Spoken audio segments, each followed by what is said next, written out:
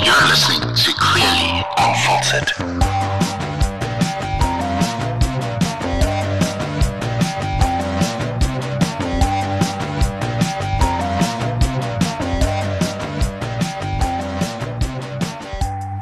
Hello everyone and welcome to episode 1 of season 3 of Clearly Unfiltered. It's great to have you all here. As I said in the preview of the season, this is probably the most inconsistent podcast you've ever listened to, but I'm hoping to be a little bit more consistent this season. For those of you who have been following on Instagram and also are regular listeners to the podcast, I said in my intro that I had 7 dedicated listeners. That's not completely true. There are more of you than that, and I'm grateful for each of you. But if you haven't heard, I wanted to share just the idea behind season 3, which is very simply, I reached out a number of months ago to folk who are interested in hearing my view on certain things, and I asked them to send me questions, anonymous or not. And so this season will be me diving into the issues that I'm really passionate about and sharing my unfiltered views on those things. This might very well be unsolicited views too, but I do hope that you enjoy the ride. Today's episode is called Reimagining Education, and if you know me, you will know that I'm passionate about this subject. And the question I got was from my friend Nina, who featured in a previous episode. In fact, it was a 3-parter on parenting neurodiverse kids. And yeah, it's just such an encouraging conversation. I would encourage you to go back to season 2 and listen to that. But Nina's question was quite complex. It was around reimagining education and was based on this premise. She said to me, I would love to hear you share your thoughts on what refreshed education might look like from the perspective and learning of your current day job combined with your experience of parenting a neurodiverse child. So before we jump right into the question, I just want to set some context. 20 of my 27 years of working life have been in the education sector. 16 of those as a teacher and leader in various high schools in South Africa and for a very short period in the UK. For the last 4.5 years, however, I've been working for a global educational nonprofit, and one of my main roles is to support the growth and development of teachers and leaders in schools around the world, which is a role that gives me a privileged insight into what some of the best schools around the world are doing. I'm also the parent of 2 kids who have been through the school system already, and one of my kids is starting high school, so I have 3 kids. I also want to just put in a couple of caveats as well. You know, education is maybe not as controversial as politics and religion, but it can polarize people. And I think many people have strong opinions about things or about how education should be, and I'm no different. I also have strong opinions, and I'm also aware that many who listen to this might disagree with how I see school and education, and so I'd invite those of you who end up listening to this entire episode to consider my thoughts and then come to your own conclusions. This isn't about me saying this is how we should do school. These are just some of my insights. Because having a strong opinion doesn't make me an expert, but I am passionate about schools being spaces that generate hope in and for kids and enable thriving in the best possible way. I must also say that 2 of the kids that I mentioned earlier have thrived in a traditional school environment. Not without some very real challenges, but both of them have had some incredible teachers who have helped them to lean into their strengths, discover their unique talents, and build an incredible foundation on which to build a future that I believe is going to be filled with meaning, and I'm incredibly grateful for that.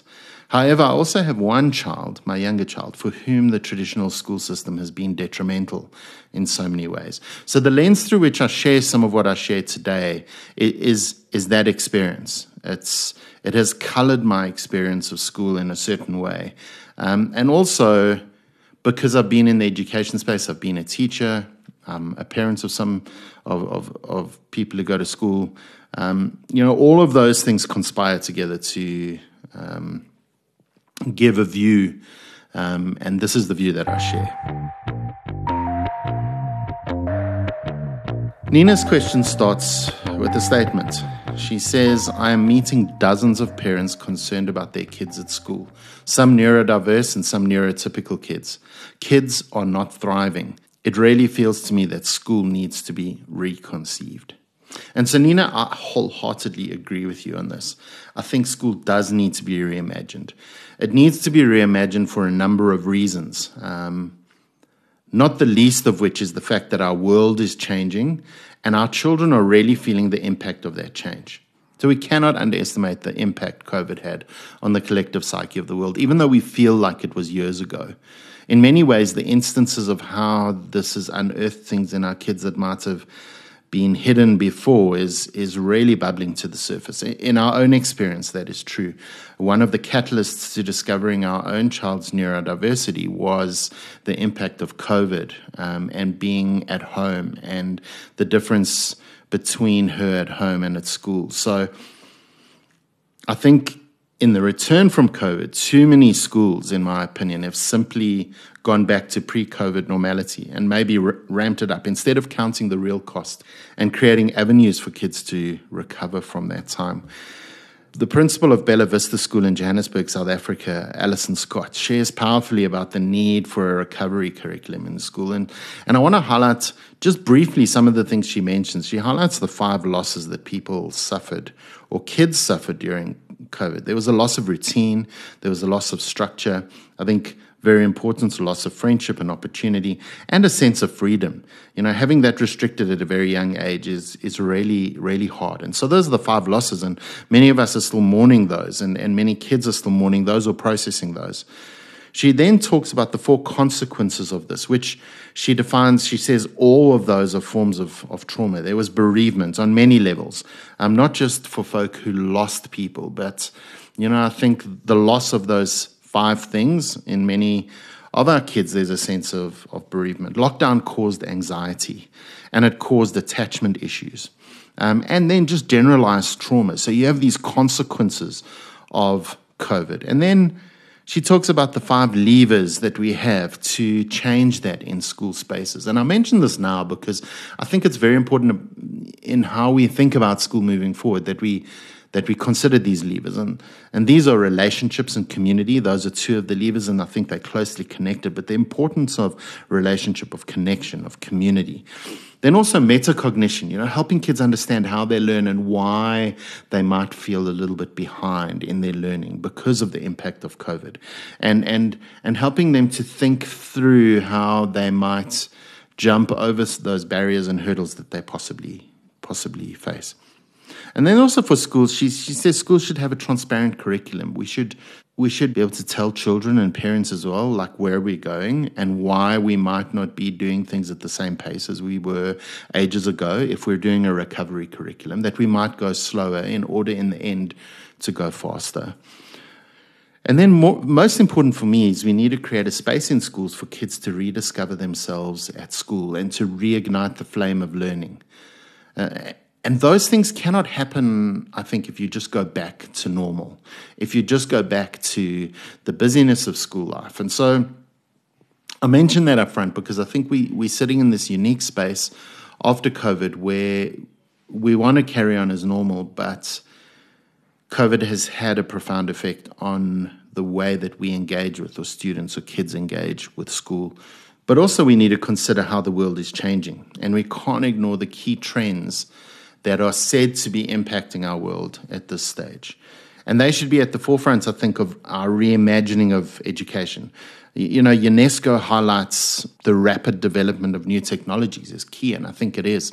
The advent of artificial intelligence is changing the way we live, work, and learn. And I think all of these emerging technologies are forcing us to adapt our educational needs in order to prepare learners for the jobs of the future. Now, you know, this narrative of we're preparing kids for jobs that don't exist yet, I think that's always been the case. But I do think the rapid change at the moment is forcing us to think very carefully about what these technologies mean and what their impact is on education. The other thing that UNESCO says is a key trend in the world, and I believe this impacts the way we educate, is the spread of fake news and disinformation. It's a major challenge to democracy. It's a major challenge to education. And I think one of the things that says to us is that we need to be able to help kids even younger kids to critically evaluate information and to be discerning consumers of news and media, and to be able to evaluate what is true and what is bogus. The UNESCO also highlights that the nature of work is changing. I alluded to that earlier. Many jobs being automated and outsourced. And I think education needs to prepare learners for the jobs of the future, which will require new skills and knowledge. And I'll be talking about developing an entrepreneurial mindset later, because I think that's the key. Not all kids are going to be business people, but to think entrepreneurially is to embrace creativity and innovation and discomfort and to be adaptable. Those kinds of things. Those are the things that our kids are going to need. UNESCO also says that the traditional model of education, which is based on linear progression from primary school through to high school and through to university, is no longer adequate. And they are saying that education is going to need to be more flexible. It's going to need to be more adaptable to the needs of learners throughout their lives. And then another challenge related to education is that it's currently not equally accessible to all. And that's a major obstacle to sustainable development.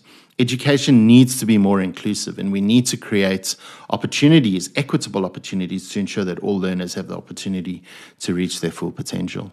And at the moment, that currently often relies on who has resources and opposite to that, who doesn't have resources, and those who don't have often fall by the wayside in terms of education. So that's a lot that I've shared by way of introduction. I haven't even answered the question yet, and the question that Nina asks is long and multi-layered, which I really like, but it's also a cracker of a question. So I've decided to split the question into two parts, and then rather than give definitive answers, and that might seem like a cop-out, but it isn't, because I don't know it all, but I do want to share some principles that I believe should guide us as we rethink education. So Nina asks this. She says, if you were invited to be part of a committee that was funded to create a new kind of school, all the way from primary school through to the final year of high school, what are some of the things you would include in the curriculum? What would a school day look like? What training would staff need to have? What would the goals look like for staff and pupils? And how would success be measured? And how can we bring a little of what I might conceive as a new school into the present? So that's a deep question and a hard question, and I'm not putting myself forward as an expert in this realm, but I want to share 5 guiding lights, 5 principles that I've picked up from some of the best educators and school leaders globally. And I hope that these will help you think through this whole idea of what education for the future might look like. And for those of you who are deciding what your child's educational journey looks like, maybe some of these things will help you decide what school is right and best for your child. And I do want to say that those of you who have that privilege of deciding which school is good for your child or not, that is something to be grateful for, because there are very many people in the world who do not have that decision. I must say up front that learning is obviously the key deliverable in schools. I mean, let's face it, that's what schools are for, really. And while I believe that there needs to be systemic change so that school is not simply an academic pipeline from grade school or kindergarten right through to university, that is what school is in many parts of the world. And it's important to keep in mind, as I highlight the principles that I'm going to share, that because schools are so often judged on the ability to create university-ready kids on paper, and because they're judged this way, it would be disingenuous of me to say, well, let's just throw out everything, throw out the baby with the bathwater. And it would be disingenuous for me to say that academic excellence isn't important, because it is. But I also think that the guiding lights I'm about to share are valuable, and they can help us imagine what schools might aspire to be. And also, there are many schools that are doing this already. And for many schools, this isn't rocket science. The most important thing for me, and what has become most important for me about school spaces, in recent years, probably in the last 5 to 7 years, this has become something for me that is of primary importance, and that is the power of belonging. You see, research, and this is the first guiding principle, the first guiding light, Research increasingly shows that a child's sense of belonging in school relates to their growth and achievement, relates positively to their growth and achievement. And so when I evaluate a school, I often prioritize where the students genuinely feel like they belong and not just that they're fitting in. Kids shouldn't feel that they need to assimilate to be accepted.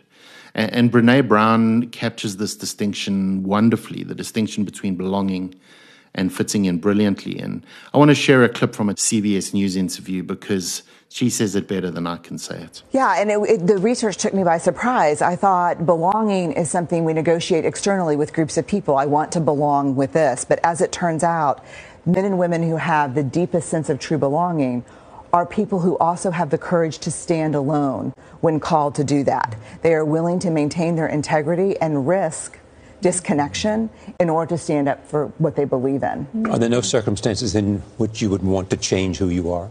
No, and you know what was crazy for me is guess what emerged as the greatest barrier to belonging? Fitting in. Yeah. Because when we fit in, we assess a situation and we acclimate.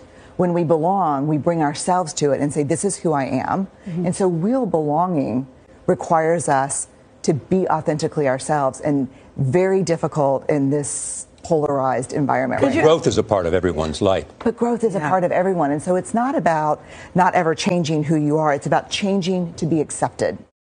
John Guller, the executive director of the E.E. Ford Foundation in the USA, collaborated with Kevin Graham and Steve Pilch on a study that aimed to measure the connection between community and belonging, and a number of other components of school life as well. And one of their key findings is that nurturing curiosity, developing passions, and heightening engagement leads to good outcomes. And these three goals correlate highly, they say, with a student's sense of belonging, and also then their ability to effectively manage time and levels of stress and the confidence to face challenges. And so, as I read research like that and other research, I've come to know or understand that belonging in schools is vital.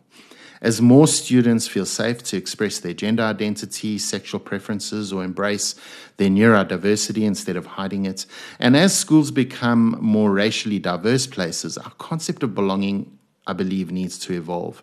If we simply provide a box and expect everyone to fit into it, we're not fostering genuine belonging. And so while it might appear from the outside that a school is cohesive, there are definitely individuals in many schools that are just blending in to get by. And that's not what a safe or brave space is. And I believe that teachers play such a pivotal role in creating this sense of belonging. And one quote that deeply impacted me and continues to impact me as a teacher is adapted from Brené Brown's Dare to Lead. And it's this. She says this: teachers are some of the most important leaders. We know that we can't always ask our students to take off their armor at home or even on their way to school because their emotional and physical safety might require self-protection. But what we can do, and what we are ethically called to do as teachers, is to create a space in our schools and classrooms where all students can walk in and for that day or hour take off the crushing weight of their armor, hang it on a rack, and open their heart to truly being seen. Teachers are the guardians of spaces that allow students to breathe and be curious and explore the world and be who they are without suffocation. Students deserve one place where they can rumble with vulnerability and their hearts can exhale. And what I know from the research, she says, is that we should never underestimate the benefit to a child of having a place to belong, even one where they can take off their armor. It can and often does change the trajectory of their life. And so if I were to have one guiding light, one principle that schools should strive for and that people should look for in schools, it's that one. Is this a place where everyone, no matter who they are and how they identify and how they engage with the world, where everyone belongs? Closely linked to that, I think, are the next two. The first one is responding to failure. And failure is a tough word for me because in many ways it sounds final, like if you can't do something, you should just give up. And I think schools should view failure as a chance for growth. So instead of seeing it as a full stop, it should be an opportunity to grow. And schools should teach kids that embracing failure is important. That learning is about trying, reflecting on one's results, and figuring out how to improve. For instance, I always wonder why schools only give students one shot at a test or an assignment, or the fact that one exam often defines the bulk of a whole year's work. And I think that schools should help students see that they are not just a test score, that their worth is not connected to what they achieve on a test. And also, everyone should have the chance to understand their mistakes and process those and work towards improving. And work towards improving in a way that is tailored to their individual needs. So I believe our response to failure and the way we talk about failure is really, really important in empowering kids to step beyond what they find difficult. And another key principle that connects really closely to that, and something that is reflected in Nina's question, is redefining the traditional idea of success in schools. So instead of just focusing on typical achievements, I believe we should instill a sense of purpose in kids, a broader understanding of what it means to be successful. You see, some schools do an excellent job of recognizing various forms of success. So I'm not pointing fingers here, but historically schools have measured success by academic performance, sports achievements, or cultural excellence, although I would argue that that final one has often in many schools been less important than the first two. But we've got to acknowledge that today's students are far more diverse, and not everyone fits the traditional mold. It's evident to see who schools or how schools see success by seeing what is celebrated in public spaces. Who gets awards, who's mentioned in assemblies, who's highlighted on school social media. And so as we look to the future of schooling, of education, success shouldn't, I believe, just be about meeting specific benchmarks. It's about finding purpose, and it's about making a difference in the world. And we need to ask if schools can redefine success, celebrating all the unique paths students take. It's not just about the academic achievers or the athletes. It's also about the social activists, the gamers, and those who think differently. We shouldn't tell kids they're only successful if they excel in traditional areas or if they're extraordinary. As Brené Brown notes, most of us are ordinary, and it's unfair to set extraordinary as the standard. Schools should embrace each student's uniqueness and encourage them to be themselves rather than them fitting into a predefined box. Then I get to something that I think is really, really important. This could be a podcast all on its own. But I really believe that one of the principles schools should strive for is entrepreneurial thinking. While a solid knowledge-based curriculum is crucial, particularly considering the uncertain future of work, we also need to realize that it's vital that we focus on nurturing other skills. This includes fostering a genuine curiosity and love for learning. We need to teach students to take initiative and ensure that they can adapt to changing situations. We need to help them understand that persistence is key in overcoming challenges, and also that leadership qualities are essential. Also, as important is understanding diverse social and cultural perspectives. And we can't forget the importance of both physical and mental well-being in our students' overall development. So there's this sense that entrepreneurial thinking goes beyond just being academically proficient or achieving academically. It's about, can I leave school and think critically about the world around me and persist and push and find my niche and give all that I have into a situation, that there's a space for me to make a difference. And particularly with the future of work so limited, often our kids are going to have to make their own way. They're going to have to find where they can add the most value. And I think schools need to develop that entrepreneurial thinking. And then the final principle that's really, really important for me is that the culture of the organization is paramount. For me, culture is everything. And I think the point that I mentioned first, the whole idea of belonging, rests on the culture that is created, and in school spaces by the adults in the room. And I believe that schools should work hard on creating and modeling cultures of collaboration, growth, research, kindness, empathy, and community. And those are some of those levers as well that Alison Scott, that I referred to Alison Scott speaking about earlier in the episode. You see, schools that champion collaboration teach both students and teachers the power of teamwork. Together, they learn that pooling diverse ideas often leads to richer solutions. It's more than just group activities. It's about instilling mutual respect and open communication between students and educators and educators and educators and students and students. Also in a growth-centric culture. And so growth needs to be something that becomes part of our culture at schools. Both students and teachers celebrate progress over perfection. Such an important thing. The one step in front of the other is important. They need to understand that making mistakes is part of the learning journey. And this approach, I believe, encourages everyone to continually stretch their abilities and embrace challenges. I also believe that schools that emphasize research foster a thirst for knowledge in both students and teachers. They are encouraged to be curious, teachers and students. They are encouraged to seek out information. They're encouraged to base their conclusions on solid evidence. And this foundation supports lifelong learning and critical thinking for all. So important. Emphasizing kindness and empathy is so important too. And by emphasizing these things, schools ensure that both students and teachers create an atmosphere where everyone feels valued. A kind gesture, a word of encouragement. These actions ripple through communities and make everyone feel included.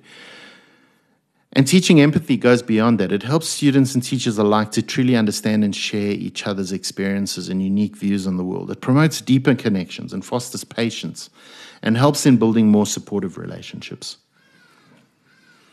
And connected to those things too, tight-knit communities are important. Creating these spaces where students, teachers, other staff, parents all feel interconnected is so important. And I think a lot of this rests on leadership teams of schools. Leadership teams need to promote these kind of cultures and embody the values that come out of these cultures where everyone feels part of what is happening.